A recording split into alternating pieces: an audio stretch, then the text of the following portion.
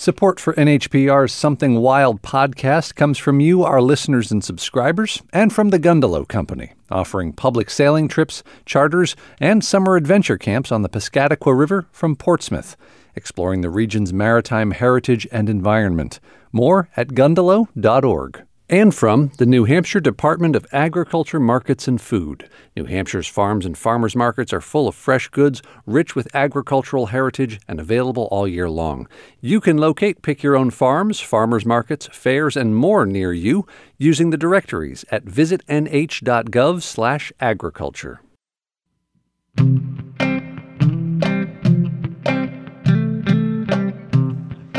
I'm Dave Anderson from the Forest Society, and this is Something Wild. Today we're actually in the field on a Forest Society property in Stoddard, the Kreider, and Rumroll forests. Today we're going to actually take a look at the timber harvest that's going on and meet the forester and the logger who are working on this particular logging operation. We're standing on the landing at the entrance to a logging job, and there is crushed stone that's been put in place to cushion the arrival of logging trucks. There are piles of freshly cut logs, spruce, hemlock, pine, fir. These are softwoods. There's an overwhelming smell of pine pitch and sap on a summer morning. Most of the wood that's here on the landing is actually going to be turned into useful forest products, and in this case, because most of what we see is softwood or conifers, it's going to be dimensional lumber, 2x4s for use in the building trades. There's also some hardwood logs. We're on the landing at the Kreider and Rumroll Forest in Stoddard with Meadows and Timberland forester of 20 years, Jeremy Turner, and his two dogs, Maple and Rowan. Jeremy, thanks for joining us today. Thanks for inviting me. As a managing forester for Meadows End, what are you doing for the Forest Society on this job? What's your main job?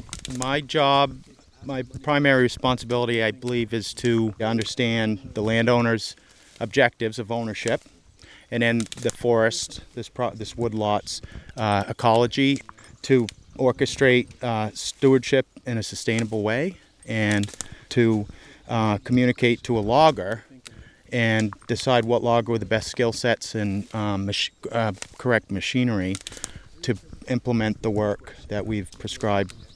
So I see paint on logs on the landing, and I see paint on trees in the woods. You put that paint there. Yes. Why do you do that? That's a basic means to identify what trees are going to be removed. So the logger is efficient. His job is to cut and produce timber according to the forestry prescription and as most efficiently as possible. And communication is paramount, and that's just one of many, many ways we communicate to the logger. Another thing I've seen you do is tie pink flagging on some trees in the woods that are not going to be cut, unlike the blue trees.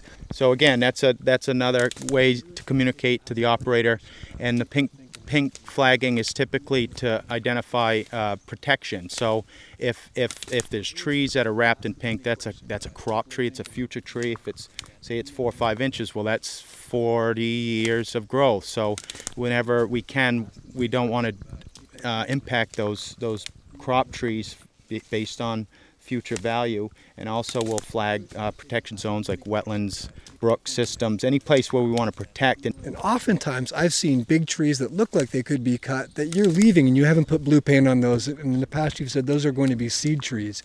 So you're leaving trees that are economically mature to provide a seed source for the next forest that's coming in here after this timber harvest. Right. So seed trees, they're an older tree that have the record of genetics that important to keep on site within the forested community we're working in, to have that biological integrity to stay intact, and amongst that create smaller trees over time to regenerate. So in here I think we're going to do what we call a modified seed tree. So we're going to remove the majority of the larger pine, and in forestry the way to think of it is basically you're trying to manipulate light, heat, energy levels, and where are you trying to manipulate that light? In this particular stand, we're trying to manipulate that heat and energy to the forest floor, because there's already existing small seedlings in place, mainly pine and softwood, which need a high level of sunlight. So we're going to release that through that type of cutting. You know, this owner isn't just about the economics. It's a very important part, but there's also the recreational pursuit of neighbors and the people in town and the state of New Hampshire that use these lands for hunting, fishing, hiking. Like this one has a major, the Greenway Monadnock Trail, yeah. And then you got the hunting, and then the traditional use of the camps, and so there's this whole sense of places, this whole story here that is a lot more about just timber. And you're ultimately trying to balance all of that when you're walking onto a place like this with the plan in your head, but then on the ground, you've got to actually make those decisions kind of on an acre by acre basis. Absolutely. So yeah, I've got to consider very strongly the owner and then the land, right? And then this gentleman, the logger, whose bread and butter is what we see here on the landing. So to make it work feasibly for sustainable forestry, we have to prescribe and implement sustainable work for these people, and then also the marketplace. So there's all these things that have to really work in parallel to make things long-term. So there's a management plan for this property that contains prescriptions, and that prescription is written by the forester painting trees, and the logging contractor actually fills the prescription like a pharmacist by coming in here and cutting those trees that were prescribed to be cut and releasing the trees which will be the next forest. So let's go meet the logger.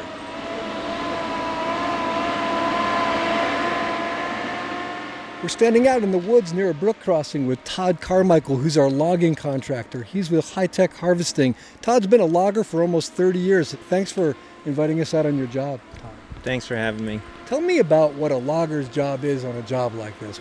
Just try to remove all the product that the forester has laid out, for the best forestry of the job, and get it to the land in the best way I can. So safety first, obviously, and these are some really big machines. You've got this cutter, a feller buncher, and what's the machine we hear in the background? A forwarder. That's the one that actually brings the product to the land in. So you're all about taking the wood that the forester Jeremy's marked and getting it safely out of these woods and onto the landing. Correct. Is that easy? It can be. It's a lot easier now with these than with a chainsaw. And you know, because you've done both. Yeah. Do you ever meet people who come out on the job and talk to you as a logger? Most people haven't had a chance to meet a logger. Oh yeah, I get a lot of visitors. They come out, ask what's going on, and they watch for a little bit because they're pretty interested in machines to watch work. They do a lot of work. They're also very expensive machines, so you want them to be running. Right. And somebody told me that, breakdowns are a part of life for most loggers. Especially with this stuff. Even when, these are all new machines and they break down. Yeah. So you've got welding, every day you've got to lube these machines. Yep. And are you your own mechanic? Pretty much, unless these machines are still under warranty, so the dealer takes care of most of it. If it's serious, I do all the easier things. I can do other stuff.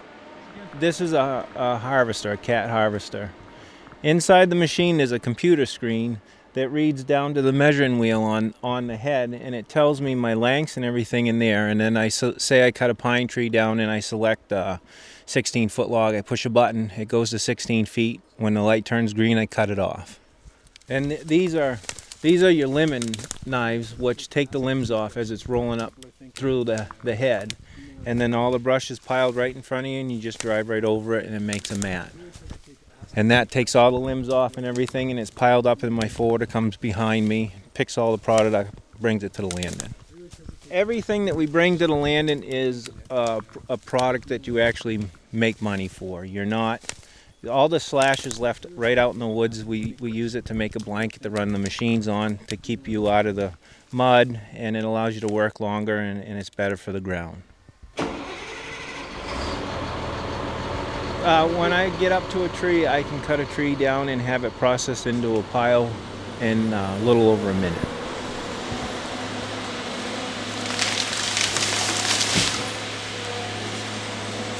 We're getting to the back of the job, and I'm back with Jeremy Turner, the forester.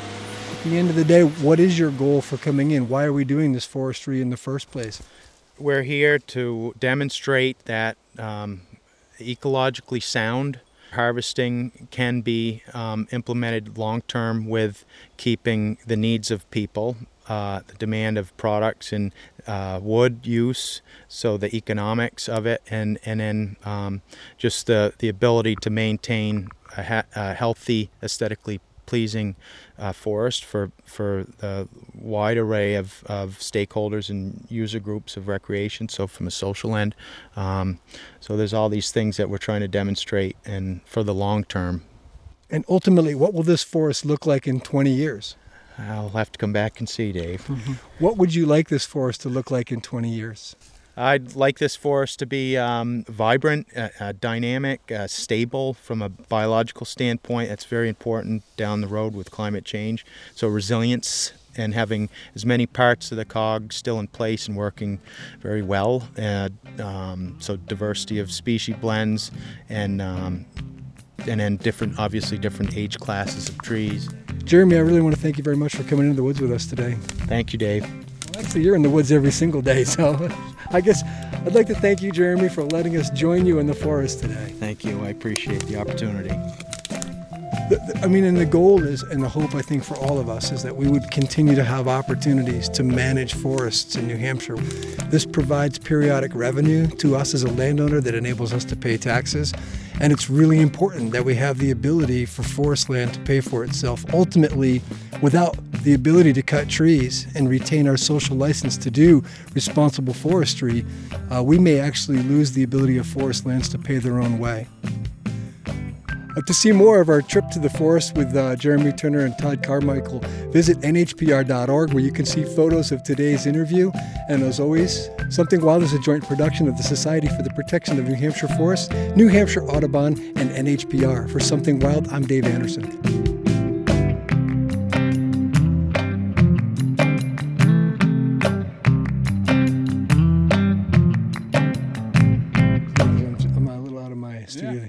I got no copy. I'm working with don't use that as nothing. I'm Laura Kanoy. The Exchange has been going local all summer, exploring the unique regions of New Hampshire. And as part of our series, we'll be heading to Keene, the heart of the Monadnock region, to discuss the biggest issues facing that area and what residents love most about their home. The show will be live at Keene State College on August 16th at 9 a.m. So reserve your free tickets now at nhpr.org/events.